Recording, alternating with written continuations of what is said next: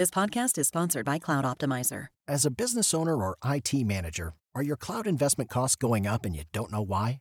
It's time for Cloud Optimizer.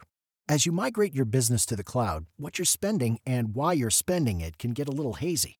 But Cloud Optimizer clears up the mystery and puts the cloud to work for you. Cloud Optimizer starts by analyzing usage patterns, right-sizing resources, leveraging discounts you may not be aware of, implementing automation, and much more. And by reducing unnecessary expenses and maximizing performance, Cloud Optimizer guarantees you a savings of 5 times what you spend for their service. As you utilize cloud-based services more and more, you don't have to lose sight or control of your spend. You can stay agile, streamline your costs, and optimize your performance, plus save significant money with Cloud Optimizer. Make the cloud work for you with Cloud Optimizer. Get a free assessment and find out how much you can save by going to cloudoptimizer.com. Go to cloudoptimizer.com for your free assessment. That's cloudoptimizer.com.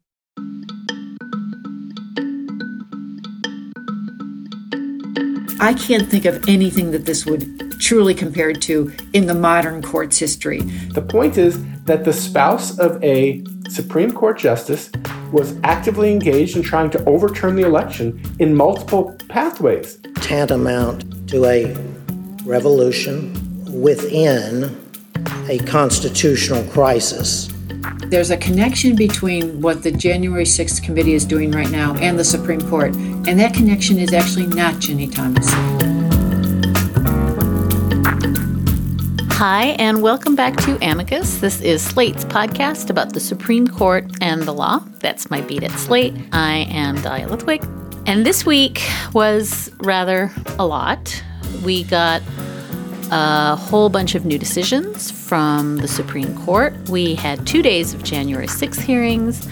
While January 6th denialists were being voted into state election offices, and we got yet more news about, well, you guessed it, Virginia Lamp Thomas, who evidently corresponded, at least via email, with John Eastman, who was the principal legal architect of unconstitutional and illegal efforts to halt the certification of the 2020 election. Now, on Thursday night, the select committee that is investigating January 6th sent Ginni Thomas a polite request that she come in and chat with them. She told the Daily Caller that she would be delighted to stop in and, have a little chin wag. Later on in the show, I'm going to be talking with Mark Joseph Stern about a couple of the cases the court handed down this week and some trends we're beginning to see toward the end of the term. And I also talked to him about Dobbs-omania that leads a lot of court watchers to insist that every decision day is a Dobbs day. That segment is crafted exclusively for our Slate Plus members, who we thank so much for supporting the journalism we do here at Slate Magazine. And if you're not a Slate Plus member but would like to access bonus segments from lots of your favorite Slate shows, completely ad-free episodes, and to never hit a paywall for any of Slate's articles, do go to slate.com/Amicus Plus to sign up. Thank you again for supporting us, and that's slate.com/Amicus Plus. We also have a special announcement about a new Slate Live event that is happening next Thursday. I'm going to be part of a panel with my Slate colleagues unpacking everything you need to know about all of these Supreme Court decisions and more. It's happening next Thursday, June 23rd, live in New York at the Bell House. I'm joining in virtually, but Emily Bazelon, Mark Joseph Stern, and Christina Catarucci will be there in person. There will also be a live taping of this season of Slow Burn, so head on over to slate.com/Supreme to get your tickets now. But first, how do you begin to describe whatever it is that is happening right now at the U.S. Supreme Court? To be sure, there are some conservative legal pundits and groups who want us all to believe that everything is fine there and oracular and good and just, and that a couple of liberal bullies are spreading leaks and they are threatening violence and fomenting unfair criticism of Justice Thomas's wife. And they're doing this in order to destabilize a perfectly perfect high-functioning institution. Indeed, some groups are now spending hundreds of thousands of dollars on ads to make exactly that case. But most of us with actual sentience and cognition would probably agree that whatever it is that's happening at the court isn't actually the result of an external smear campaign or public intimidation. They're probably aware that something is really different inside the court, and it feels like the wheels really are starting to come off. So yes, it's the leaks, but it's also the accusations that are being leveled among the justices in their speeches, but even more so in their opinions about one another. It is the partisan political conduct that under any other circumstances, the justices would just stop. And they would stop in the interest of protecting the institution itself. And yet, the stopping is not starting. And instead of getting better, it just seems to get worse. And this is all happening, I would posit, because the carefully burnished narrative of the non-partisan, non-ideological court has now collided with the bare-knuckled political story about the court that has been kind of hidden away, at least since Nixon reshaped that institution in his own image in the late 1960s. What is happening right now is essentially just a big public display of partisanship and power. And my own guess is that institutionalist curator of the myth of the oracular court, Chief Justice John Roberts, is probably spending most nights, as one of my colleagues at Slate quipped this week, just sobbing quietly into a very, very high thread count pillow.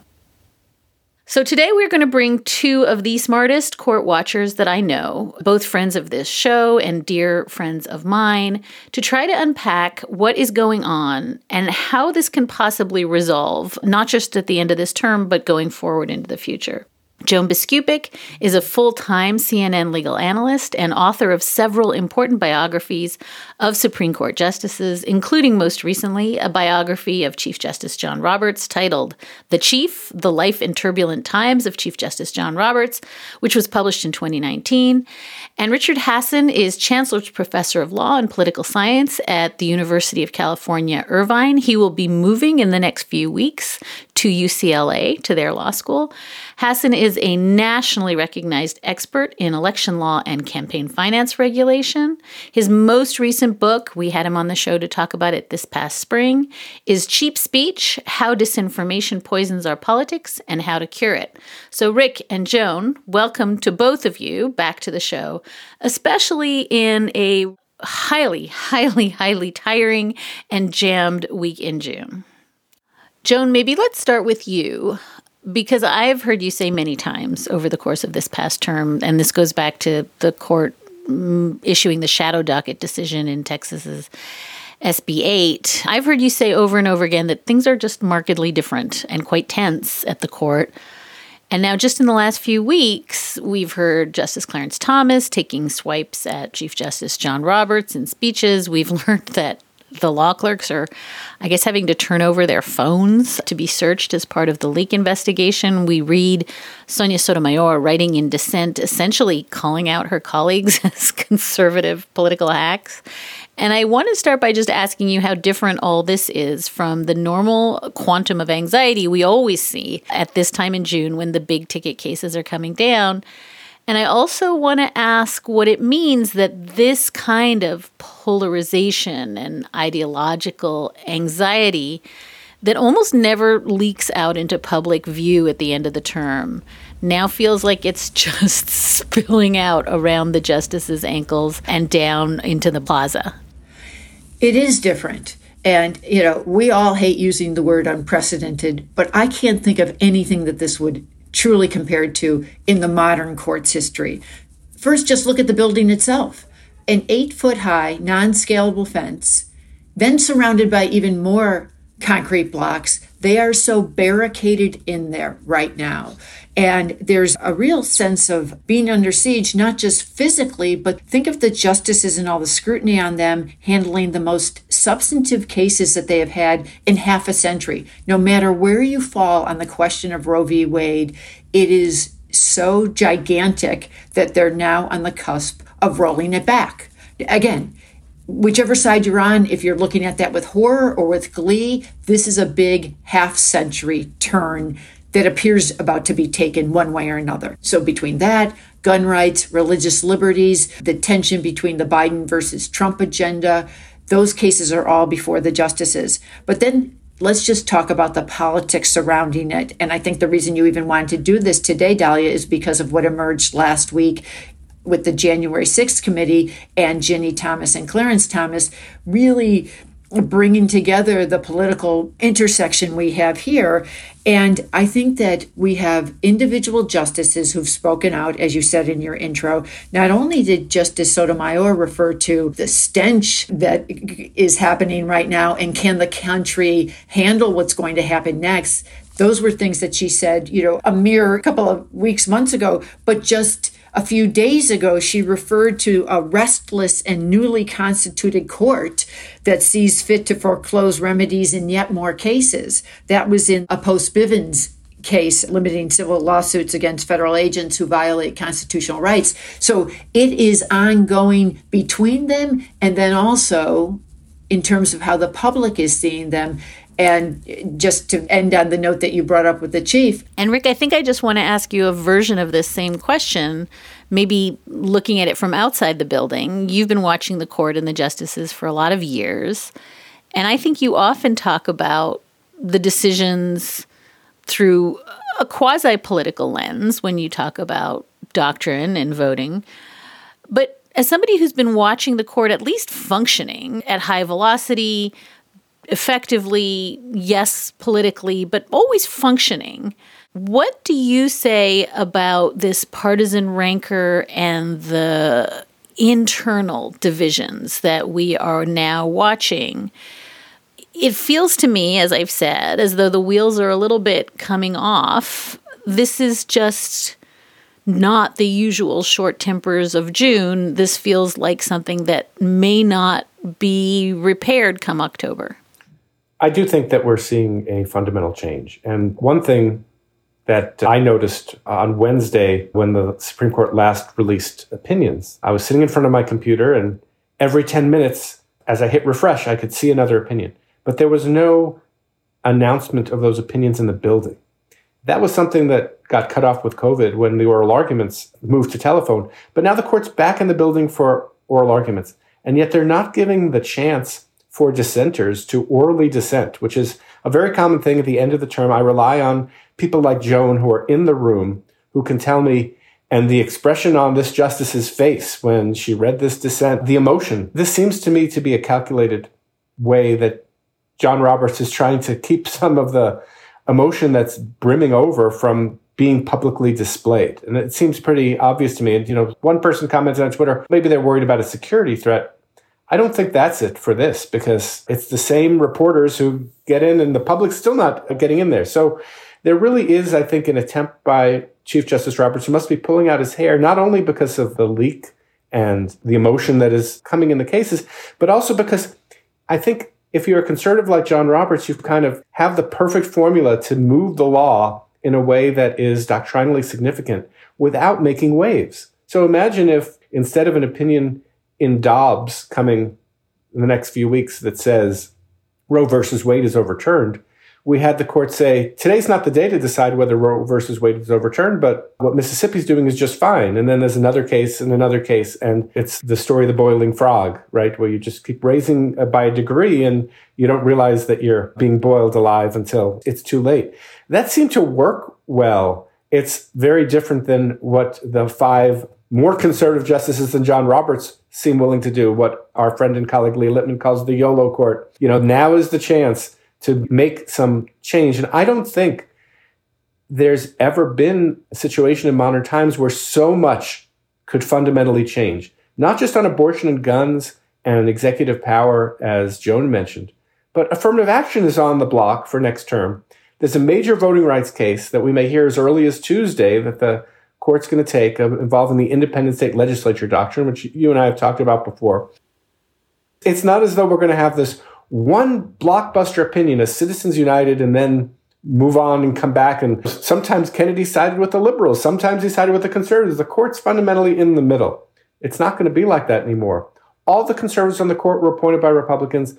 All the liberals on the court were appointed by Democrats. It's much more common now to hear politicians refer to the Republican Supreme Court.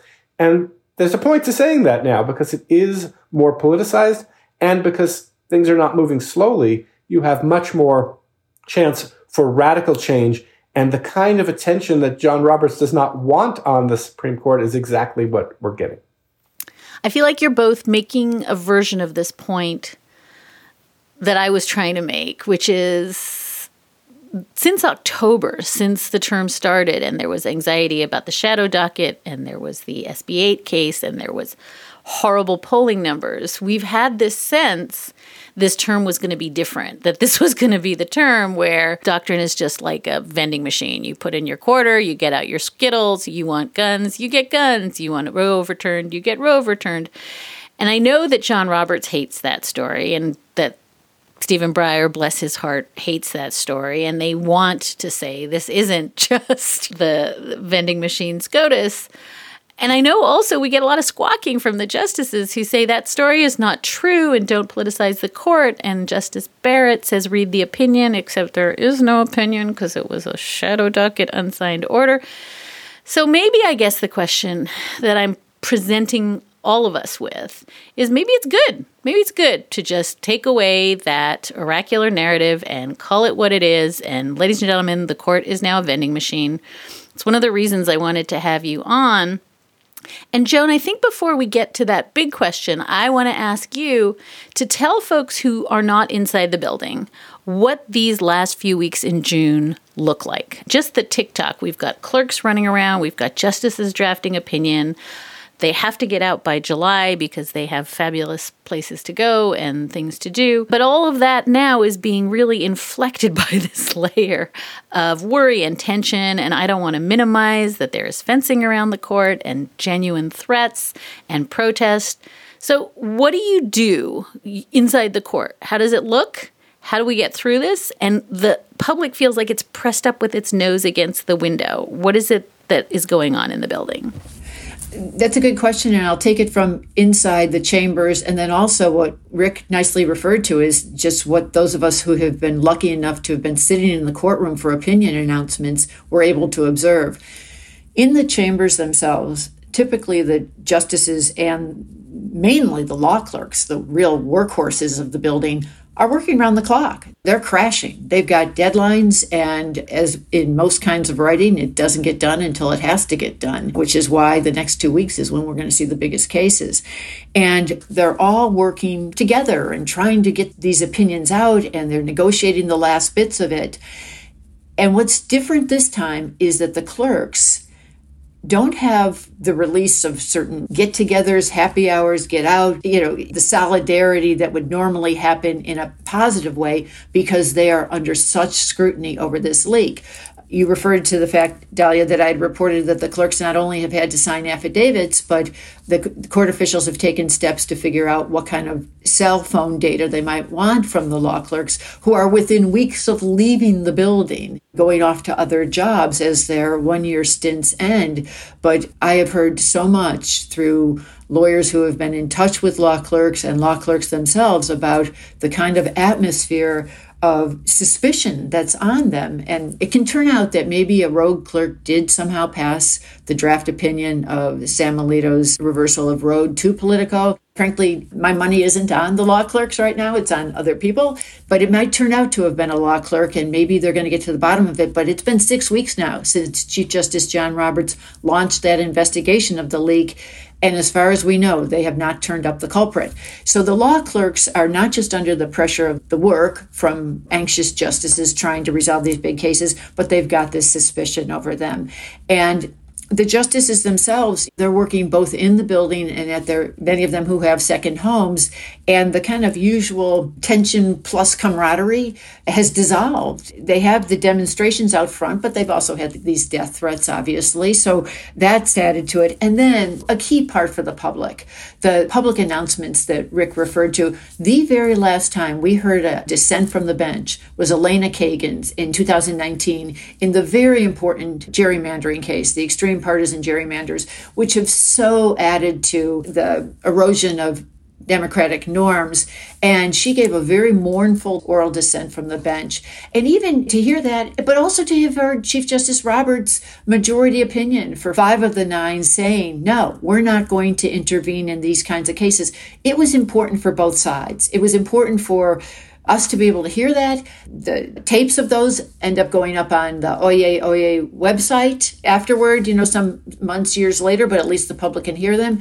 In real time, I can hear them. I can tell everybody what it was like in that room. And I think that's a very important slice that's been removed. And it also removes that element of personal accountability on the part of the justices for what they have just decided for the entire nation. It's interesting, Joan, I was reflecting as you were just talking that there was a real push in some quarters after the Dobbs opinion was leaked to just publish it, to just drop it and have no dissents, and it's done. The idea was that would squelch all the anxiety and the tension around the leak. And of course, what it would have done is the same thing you're describing, which is just cancel out the dissenters and have no dissenting voice. We don't need to sit around and wait to hear what Elena Kagan has to say. You know what? I don't even know if that's true. There were those reports. First of all, Politico got it, that 98-page draft. But the subsequent reporting about no other drafts being circulated and everyone being on board, I don't really believe that is the case. I think we could very easily end up with 5 justices who want to completely overturn Roe v. Wade, no questions asked, because those have been the signals we've been getting. Obviously, Sam Alito thought he had 5 for it and 5 would stay together. I just don't believe that the chief has completely given up. Maybe by now, with only about 10 days to go, the chief has given up. But there's no way, in my mind, that people like Brett Kavanaugh and Amy Coney Barrett, despite their interest in completely reversing Roe, would have signed all the language that was in that first draft. That was dated February 10th, by the way. So think of all that likely was going on between February 10th, when that supposedly was circulated, and May 2nd, when Politico published it. I think that there were, at minimum, plenty of memos that went around among the justices. And Joan, I have to ask, are you going to tell us who your theory is of who the real leaker was? No, because it's not, because, I think I have a theory, but they haven't enlisted my support. No, I just knew it would be journalistic malpractice if I didn't try. Let's now take a short little break to hear from some of our sponsors. Hey folks, I'm Preet Bharara, former U.S. Attorney in Manhattan. On my podcast, Stay Tuned with Preet, I break down legal topics shaping today's news. And I'm joined by thought leaders to explore topics at the intersection of power, policy, and justice. In our increasingly complex world, clarity can feel elusive. My goal is to empower listeners with knowledge and insight during these transformative times. So I hope you'll join me every Monday and Thursday on Stay Tuned. Search for and follow Stay Tuned on Apple, Spotify, or wherever you listen to podcasts. Stay informed, stay empowered, stay tuned. Okay, Rick, do you want to talk about this John Eastman story? Ginny Thomas is, as so many Ginny Thomas stories are, now linked to John Eastman, and that is both jaw-dropping and also, not surprising, very much business as usual. And we've heard so many stories about Ginny Thomas in the last few months, efforts in connection with delaying and undermining the 2020 election. We've heard that she was communicating with Mark Meadows. She was emailing election officials in Arizona. And so this story about emails between herself and Eastman, I don't know. We don't know what's in the emails. I'm trying to figure out how alarmed to be.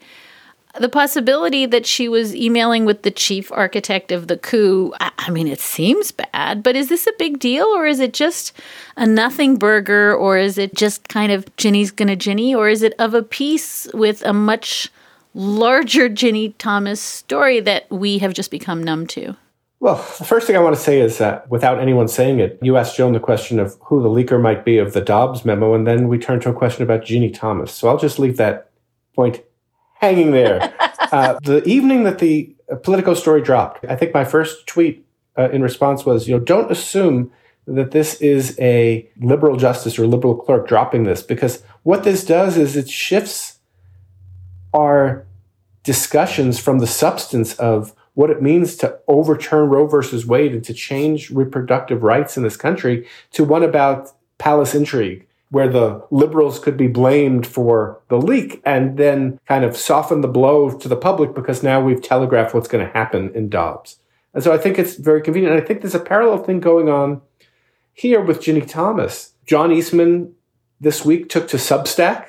I didn't know he had a Substack, but apparently he does, where he said, all I did with Ginny Thomas was giving a briefing to her group on what was happening with election litigation. And that might well be true. But that seems to me to be besides the point. The point is that the spouse of a Supreme Court justice was actively engaged in trying to overturn the election in multiple pathways. Whether she was talking to John Eastman or not is kind of like superfluous. She's talking to the chief of staff, as you mentioned. She's writing directly to legislators in Arizona. She's organizing rallies. We're told that, she went to the January 6th rally, but she was cold, is what was leaked to the Washington Free Beacon. So she decided she was going to go home. The fact that Justice Thomas ruled on a case that could potentially involve disclosure of information related to his wife's activities without any discussion of recusal, this is, I think, to go back to Joan's initial phrasing, this is really unprecedented. The wife of a Supreme Court justice is trying to overturn the results of a presidential election. I mean, this is something, if the Republic survives, we'll be reading about in history books in 100 years, or our great-grandchildren will be, I suppose. It is a situation that is untenable. And if the Supreme Court were actually bound by a code of ethics, or if Senate Democrats had the political will to bring up an impeachment proceeding, I mean, this should not stand. And I'm all for spouses of Supreme Court justices leading their own lives and doing their own thing, but I draw the line at fomenting a coup. I think that's a bright line that we could all agree anyone related to a Supreme Court justice should not do.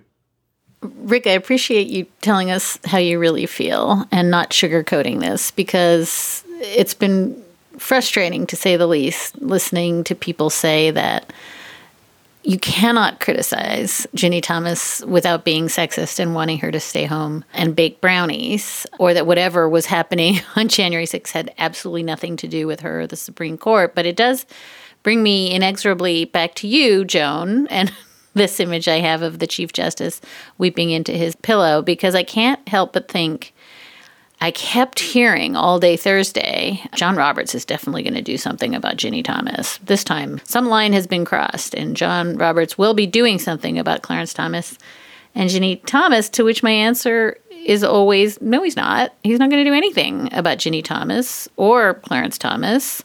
He's not going to pressure Clarence Thomas to recuse in future January 6 cases. I think this is part of the trap, in some sense, that John Roberts finds himself in, which is he has to keep pretending that everything is fine at the court, and that means everything has to keep looking like it's fine at the court.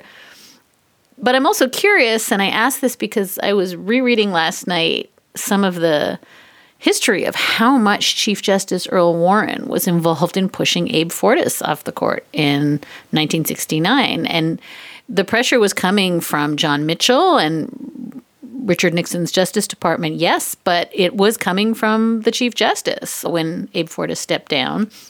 But this is not Earl Warren and Abe Fortas. This is Chief Justice John Roberts. He has no formal power to do anything about Ginny Thomas. But I don't think, and correct me if I'm wrong, Joan, you know how he sees the world better than anyone. I don't think he would even take the moral authority or the leadership role and the informal power to do anything about this, right? That's right. In fact, I'm glad you mentioned Earl Warren and Abe Fortas. It's so different. First of all, let's just take the two Chief Justices.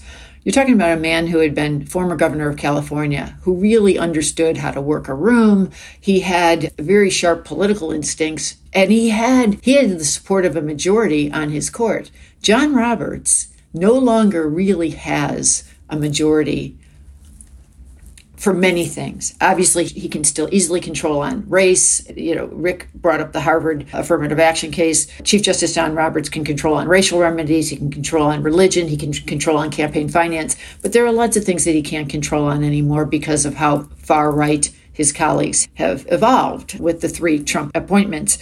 But he also doesn't have as much fellow feeling that sometimes even Clarence Thomas has among those conservatives. Obviously, many of his colleagues viewed John Roberts with suspicion. So he doesn't have as much moral authority as he projects outside the building, inside the building, at times. I don't want to over-portray it, but I do know that tensions constantly linger with John Roberts and the way he views his role as Chief Justice. But then also, just really practically speaking, he isn't the boss of them. He doesn't have any even real practical authority over Clarence Thomas, even if he would invoke it. And I think, again, going back to the difference between him and Earl Warren, I don't think John Roberts wants to invoke it. John Roberts, he's always been in this narrow little world of the law. He hasn't been out there. This is all from 2005 on. This was all new terrain for him. He didn't lead a law school. He didn't lead a law firm. He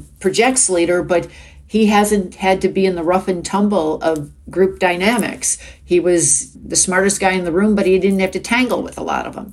That's where we're at. So he's not in a position in a lot of different ways to say to Clarence Thomas, do something about Ginny. And I don't think the majority wants Clarence Thomas to do something about Ginny. I think that this is something that has subtly divided them, but I don't know how much each of them is really expressing him or herself about what it does to all nine. And Rick, one of the reasons I always think of you, I'm sorry to say, in my head you are irreversibly lashed to Dr. John Eastman, is because you were, I think, one of the first and most dogged critics of the larger conservative legal movement that was, yes, inching away from John Eastman after January 6th, but not really. And you were pushing. I think the movement sometimes even responded to your pushes, but I don't think the conservative legal movement, to your satisfaction, addressed Eastman's efforts to set aside the 2020 election. And some of the theories that he was putting forward are still theories that are in currency around future elections. So I find myself wondering if you have some sense beyond, and let's play a clip here of Judge Michael Luttig testifying on Thursday. And to be sure, Judge Luttig is clear and deliberate. It will sound very slowed down to you, but this is how he spoke to great effect. Let's listen. I believe that had Vice President Pence obeyed the orders from his president and the President of the United States of America during the joint session of the Congress of the United States on January 6, 2021, and declared Donald Trump the next President of the United States, notwithstanding that then President Trump had lost the Electoral College vote as well as the popular vote in the 2020 presidential election.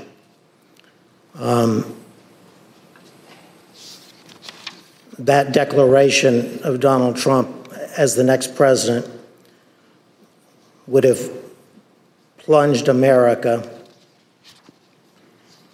into what I believe would have been tantamount to a revolution within a constitutional crisis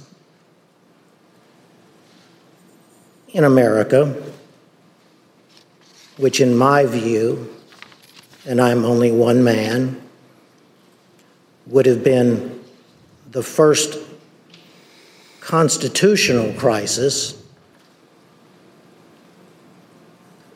since the founding of the Republic. So my question, Rick, is really to what extent is what Judge Luttig is talking about here not in any way confined to a John Eastman problem, but it's a GOP problem, a conservative legal movement problem. And I think you've been really pushing hard on the idea that the movement itself still owns a lot of these ideas. Do you have any sense from the hearings that latter message got across at all? Well, you may remember some months ago that John Eastman was dropped as head of one of the practice groups of the Federalist Society. Now, there's some question as to whether that was just an honorific or actually had any power. But what I thought was most notable about that decision to drop John Eastman was that the Federalist Society did so silently and only through leaks. Again, theme of today's leaks. Only through leaks did we find out that, he was asked to no longer continue in this role, that, he was just rotating off. That is, they went out of their way not to condemn a person who is one of the most responsible people for almost bringing down the United States government and stopping a peaceful transition of power. Or look at this civil rights group in D.C. that hired Jeffrey Clark and then, after all this criticism, quietly drops him. He's just removed from the page as though he's never existed. Some of these people are radioactive, but what we're not seeing, there aren't enough Judge Luddigs out there. People who are willing to say, and there are some, and some of them are friends of mine, but you don't see the conservative law blogs filled with outrage over what John Eastman was trying to do. I mean, that's just not what's occupying their time. They'd rather ask, whether Sonia Sotomayor is showing enough respect in her dissent and whether using the word stench is undermining the legitimacy of the court, right? So there's kind of a changing attention, trying to focus the shift elsewhere and not taking stock and saying, this is someone that came up from our own movement. And the fact that they'd be willing to do this, maybe that says something about what goals we've been trying to achieve. If we could follow the money, I would like to know more about what the kind of Leonard Leo connections were to all of these efforts to try to overturn the election results. Certainly, I think he was sympathetic to that if there were a legal way to do so. But they've just been kind of tiptoeing along the edges, not condemning, but not distancing. And, that's kind of a position you take when you're cautious. You don't know what the future is going to be like. And maybe that's a politically expedient thing to do when we get into the Trump 2 administration. We'll be right back after these messages. It's clear that John Eastman stands as a symbol or a proxy for a whole bunch of things. But one of the things he's a proxy for is that he is a former Clarence Thomas clerk. He is involved with the network of former Clarence Thomas clerks. We have to face the fact that Ginny Thomas was sending emails to that network. And I feel pretty strongly, despite all that when the January 6th committee finally sits down with Ginny Thomas, even with the revelations of emails between herself and Eastman, there's just going to be a hard stop. There's going to be a refusal to probe. They will politely have some tea, but they are not going to intrude on the court's prerogatives. They are not going to intrude on an independent judiciary. Tell me if I'm wrong, but I just don't think they are going to probe, and I think they're going to believe it's inappropriate to probe, whether there is any meaningful connection between Ginny Thomas to John Eastman or to Mark Meadows or to busloads of people who showed up on January 6th, or, as Rick said, her very physical presence at part of a rally. I think that this committee is going to be very, very careful to not touch any of that. Yeah, I think both you and Rick raised such good points in this regard about the dual roles that she might have been playing and John Eastman was playing.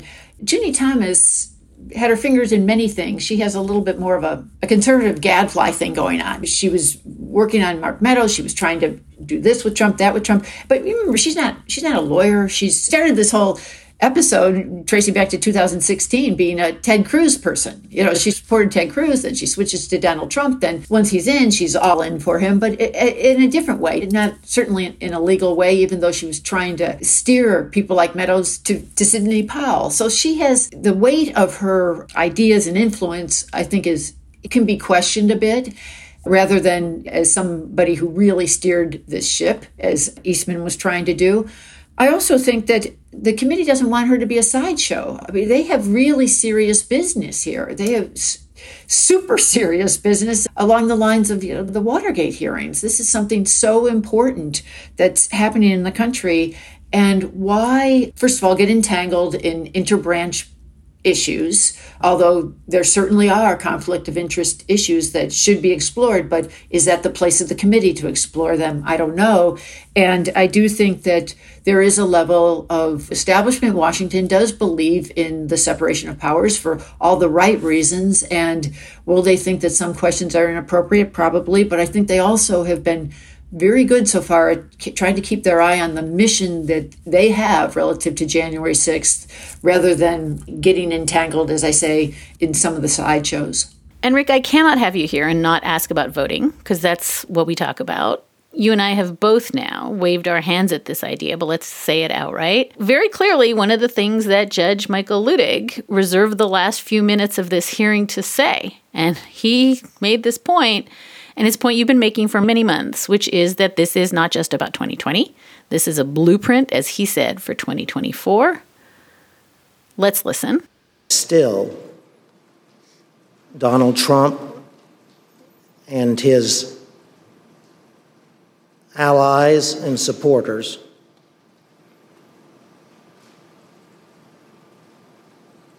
are a clear and present danger to American democracy. That's not because of what happened on January 6th. It's because to this very day, the former president, his allies and supporters pledge that in the presidential election of 2024, if the former president or his anointed successor as the Republican Party presidential candidate were to lose that election, that they would attempt to overturn that 2024 election in the same way that they attempted to overturn the 2020 election, but succeed in 2024 where they failed in 2020. I don't speak those words lightly. I would have never spoken those words ever in my life, except that that's what the former president and his allies are telling us. And again, this is not him being willing to indict just Donald Trump, or Donald Trump in a clown car with Rudy Giuliani, or Donald Trump and Rudy Giuliani being driven around in a clown car by John Eastman. This is, I think, Michael Luttig saying the entire Republican Party is going to try to do this again in 2024. And I even think of Bill Barr, who I guess testified quasi-heroically on Monday that Trump's vote fraud claims were bullshit and they were nonsense. But this is the same Bill Barr who was right out there arguing vote fraud before the election, falsely, by the way. And so you and I are talking, and we have a bunch of states that are still passing voting restrictions, still rooted in false claims about vote fraud that you've been debunking for years, as long as I know you. And I guess I find myself wondering how much the public airing of the falsity of vote fraud, the falsity of the big lie, the consequences of it, how much of that airing even begins to touch the point you have been making for a very long time about vote fraud and vote suppression and the dangers to democracy of these efforts to set aside the vote? Well, I think that in some ways, listening to the hearings are shocking because we get details like John Eastman demanding a pardon, or Trump supposedly said, maybe it's good that they're going to go after Mike Pence. We're waiting to hear more of that. But on the other hand, the rough contours were known soon after January 6th. And yet we're acting as though the country is not on fire when it is. The gubernatorial candidate in Pennsylvania on the Republican side, Doug Mastriano, is somebody who is basically saying that he's willing to subvert the election results in 2024. In Nevada this past week, the candidate for Secretary of State for the Republican side, Jim Marchant, is also someone who has embraced the big lie. If the election comes down to Nevada or Pennsylvania, we're not going to have Brad Raffensperger there, the Georgia Secretary of State who stood up to Trump and wouldn't find 11,780 votes to flip the results. We're going to have people in power who might actually do something. And so I think, and I wrote this in a piece that was in the Washington Post last Sunday, I think the most important audience for these hearings right now is 10 Republican senators who want to do the right thing.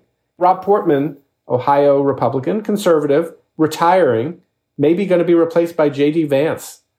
It's going to be much harder after the November elections to pass any kind of anti-election subversion legislation out of the Senate if it requires 10 Republican votes, even if Democrats hold the Senate. And you think that Kevin McCarthy is going to put this up for a vote if he's House Speaker? We have months left to fix the Electoral Count Act. That's that arcane 1887 law that John Eastman was trying to exploit. We have just months to try to do more to protect election officials and election workers who are faced threats of violence. You know, we've talked about the terrible threats against Justice Kavanaugh, but there's other people out there in political power who are facing threats too, and they also deserve protection, like those who run our elections. It's a very narrow window. What I think the January 6th hearings are showing more than anything else is that there's a mountain of evidence. They were not doing this surreptitiously. This was being done in the open. And the fact that it may lead to no consequences is only going to embolden those who would do this in 2024. And remember that when Trump was trying to steal the election in 2020, he wasn't really using his presidential power so much as he was using his powers as a candidate to try to lean on other Republican elected and election officials. And he could do the same thing in 2024. This country is really in a bad spot. We've been talking about the Supreme Court, but I have to say, as worried as I am about what the court's been doing, it's not at the top of my list. What you just mentioned is at the top of my list. Are we going to be able to keep the rules so that the winner of the election actually gets to be declared the winner and take office? That's a very basic tenet of democracy, and it's one that is under threat like we've not seen in this country before. I think that's right, Rick. I think other than Judge Luttig, who made that clarion point that you've just made over and over again, I did not hear much of this at the hearing. And I think it's because you've now answered two questions saying this. I think it's because part of the problem is even the Bill Barrs and even the Mark Shorts are really kind of satisfied to hate the player, in this case, John Eastman, but love the game of vote suppression. And Joan, I asked Rick a final question about his bailiwick, and I'm going to ask the last question about yours. I do think that people like you and me who cover the Supreme Court sometimes fall prey to the mythology, the balls and strikes thinking, the thinking that justices are just oracles in robes. It's law all the way down, and we like that story. And I think we like to tell the story of the court in its best lights, the light that John Roberts would bathe the court in himself. My question for you is, you opened by saying this term is unprecedented. I agree. I've never seen anything like this. And I do find myself wondering, we've all stipulated it's not good for the court when the public hears this story, but is it good for journalism? Is it better for democracy? Is it just better for the public to have the Band-Aid ripped off and to see the court covered like a wrestling match or a ball game? Maybe all that demystification is actually better for democracy? We need to see it for what it is. And I think there's a connection between what the January 6th committee is doing right now and the Supreme Court. And that connection is actually not Ginny Thomas. It's more like what Judge Luttig talked about and what Rick has talked about.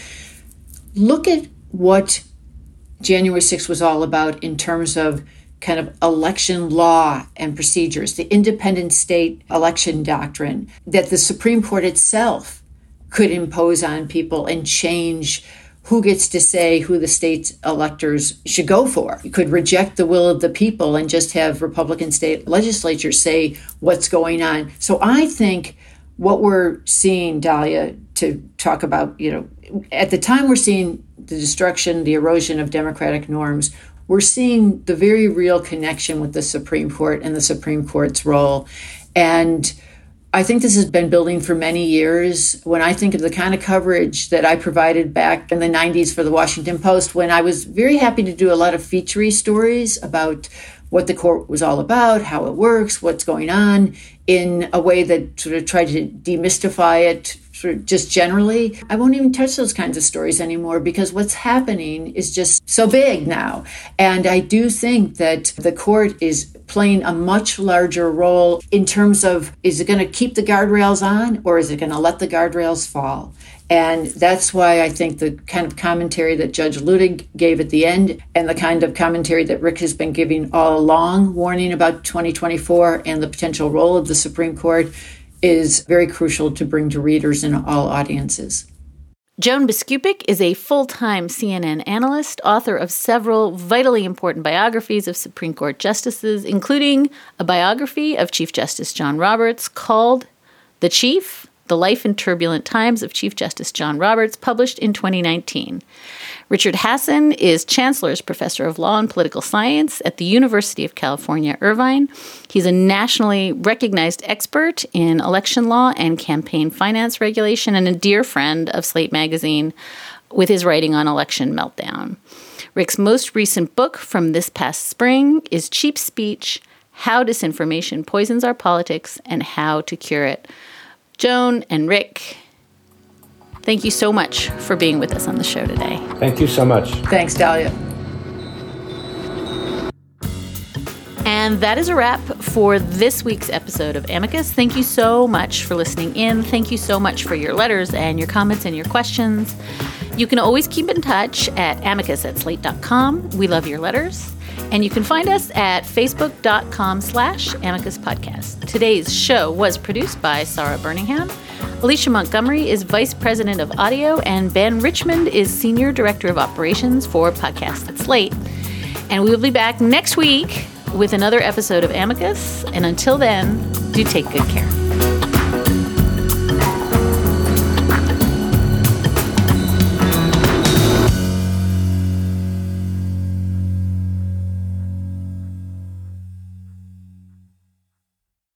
This is the story of the one.